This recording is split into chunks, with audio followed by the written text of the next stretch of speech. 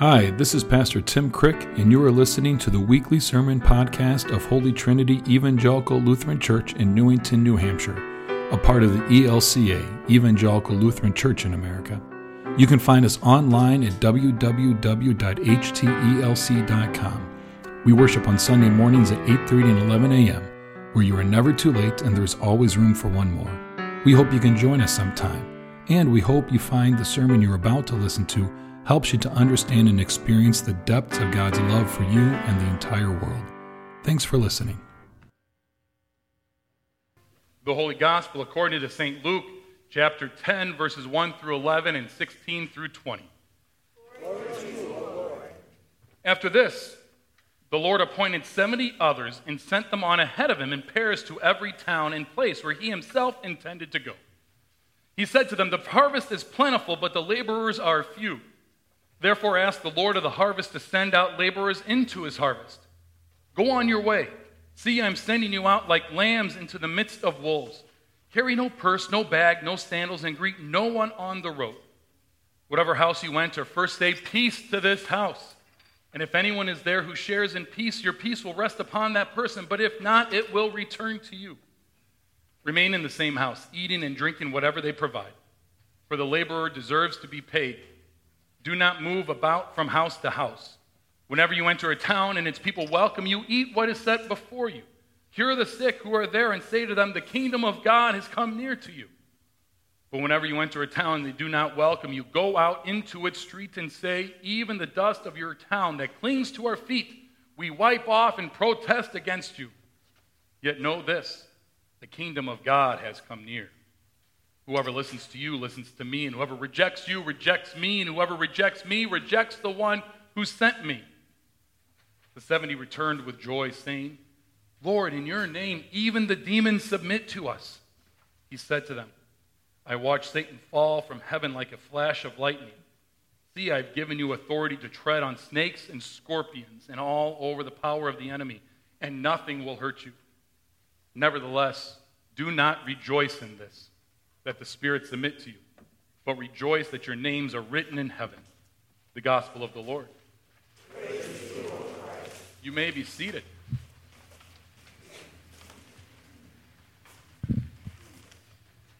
It always helps to, when you hear a gospel passage, to know the context in which it is situated in, and that context can come in various forms, right? It could be the cultural context.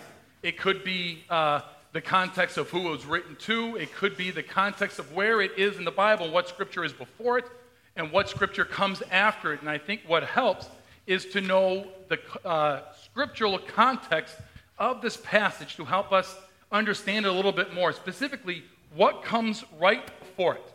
Because our passage starts off, "After this the Lord appointed." So they're saying something occurred right before. After that occurred, this occurred. And what occurred here is people go out. Anyone remember the passage from last week? I had to look it up also when I was writing this, so don't worry about it. Last week's passage had to do with Jesus. It began with, he set his face toward Jerusalem. And during that reading, he said, "Where I go, you cannot follow." Now it makes all sense to you, right? So Jesus is on his way to Jerusalem. The disciples say, "We're going to follow you." And Jesus says, "You can't." Because Jesus does have a mission. It ends on the cross, dying on the cross, being resurrected in 3 days later. The disciples don't know this at that time. And so they think, "Oh, wherever Jesus goes, we're going to go."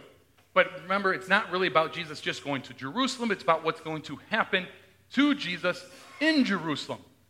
And that is work for God to do through Jesus. That's not our work.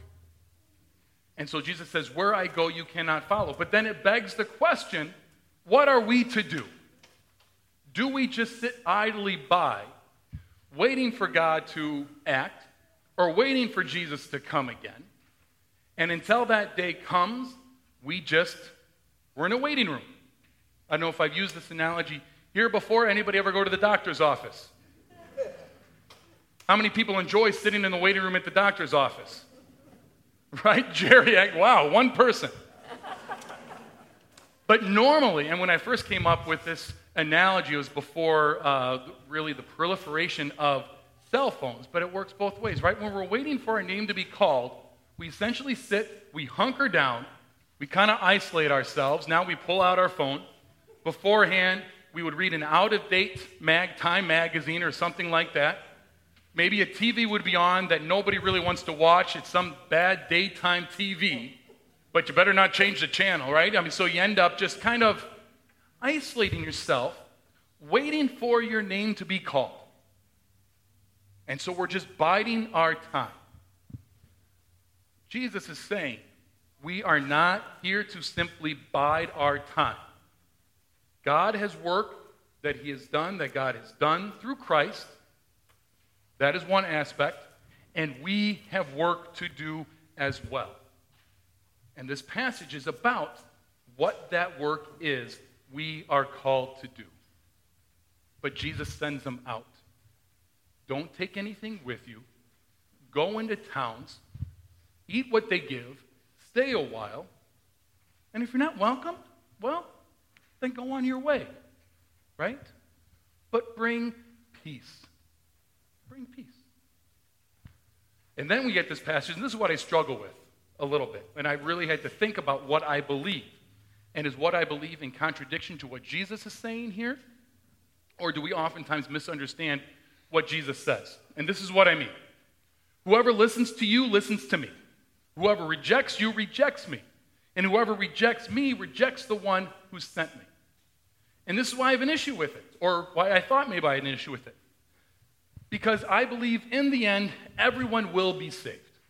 What God has done through Christ on the cross covers anyone. It is so much more powerful than what you and I can do. And it is not dependent on whether we accept Jesus. We know God has accepted us because of Jesus. But there's a lot of people that want nothing to do with church, right? And it seems like what Jesus is saying, if they reject you, they're rejecting me. And does that mean they're in trouble? I don't think so. Because I wonder sometimes why people reject the church, why people reject Jesus.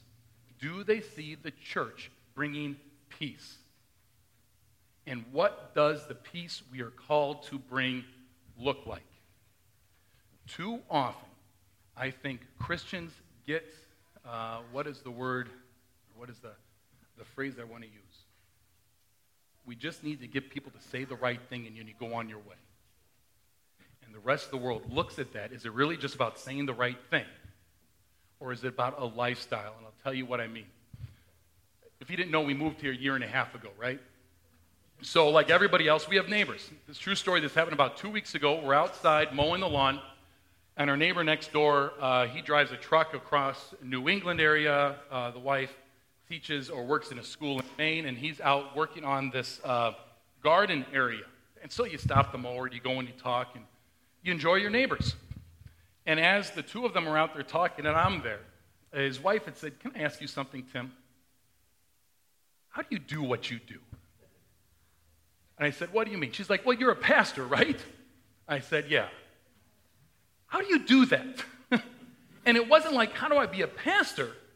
It was, how are you a Christian? Does that make sense? She's like, "I see what is going on, and you seem like a normal guy. And I don't see you getting caught up in all of those things that it seems like Christians are getting caught up in. Can I ask you about that at some time?" And I said, and she listed off some of the things, whether anti, against, whatever it might be. And I said, well, I'm not that kind of Christian. And this is what I believe. And her husband was there. He's like, "I would love to sit down and have a beer with you more and talk about some of this stuff." And I said, "If you're bringing the beer, I'm drinking it." But that is the reputation that I think Christians have. It is about telling people where they are wrong, or talking about things that don't really matter, that aren't about truly bringing peace. Every year, it seems like at some point you get into, or you don't get into, but you hear about it, like a war on Christmas, right? Can you say Merry Christmas? Can you not say Merry Christmas? This is what I find ironic about it. Like, this is the battle certain Christians have picked. I want to say Merry Christmas at the grocery store or at Target when I'm buying $200 worth of garbage that I don't really need. Does that make sense? But yet I better be able to say Merry Christmas when what I'm doing has nothing to do with Christmas and celebrating the birth of Jesus and God coming in to restore the world. What does it mean to bring peace into the world? What does it mean to heal? The disciples go out and they heal. The demons submit to them. What are the demons that we have in this world that we need to be healed from? What are we addicted to? It's easy to name what appears to be negative things, evil things, and say that's what we're addicted to, whether it's, certain drugs or whatever it might be. The real challenge of it, what are those things that we now deem acceptable, that we're addicted to, that we need to be healed from? Right? That's the kind of peace that we so desperately need. What is our relationship to money? What is our relationship to our country? What is our relationship to our brothers and sisters? What is our right? That is the kind of peace we need. And that's not always going to be easy, right? It's not going out into the wolves and we're being ridiculed for being Christian when it's really just about whether we wish someone a Merry Christmas. But it's going out to where it's a dangerous place because we're standing up for things that people like the way it works. But yet the system is horrible to others. That's what's working for peace, is when you see where justice is not occurring. And that is what kind of the peace that the world desperately needs. That's what Jesus is talking about. That's hard work to do. That's why we gather, isn't it? To come be told there's an alternative story about who you are, what is important, what is not important. Not just how do I view myself, how do I view other people?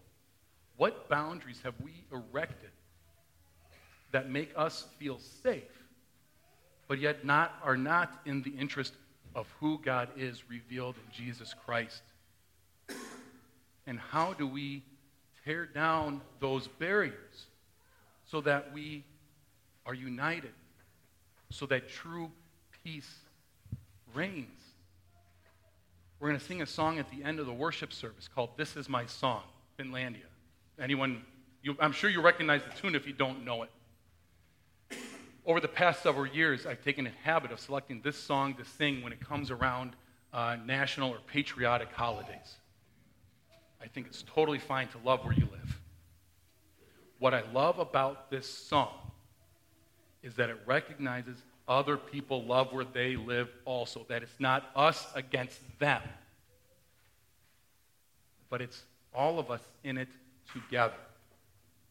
That is the peace that Christ desires for us, that God desires for us. So if you want to flip to the back of it, and you can see some of those lyrics, I'm going to look specifically at verse number 2. My country's skies are bluer than the ocean, and sunlight beams on clover leaf and pine, right? But other lands have sunlight too, and clover and skies are everywhere as blue as mine. That's God's hope for the world, God's peace for the world. That any boundary we put up, God is working toward tearing it down. Because we are one. And it's not always going to go our way. And it's, right, the temptation is, we heard this last week too. Jesus was rejected, and what did the disciples want to do? They wanted to rain down fire. It's not the case. We go about doing our work. I think that's an aspect when we have this. Jesus says, greet no one on the road, right? Anybody get distracted? What's distract us? Is that really part of it, or are we getting caught up in things that are menial, that do not matter? And we're called to care about the things that matter and work toward God's peace that is coming when Christ comes again, and that we have some kind of glimpse of it already now through each other. That's the world I like to be part of. I think that's the world we want to be part of. I think that's the world God is working to create in and through us. God saves. We serve. Amen. That's the sermon for this week. We hope from it you learned a bit more about God's love for you and the world. Please subscribe and rate our podcast to help us be found by and reach more people. Thanks for listening, and don't forget, you are loved.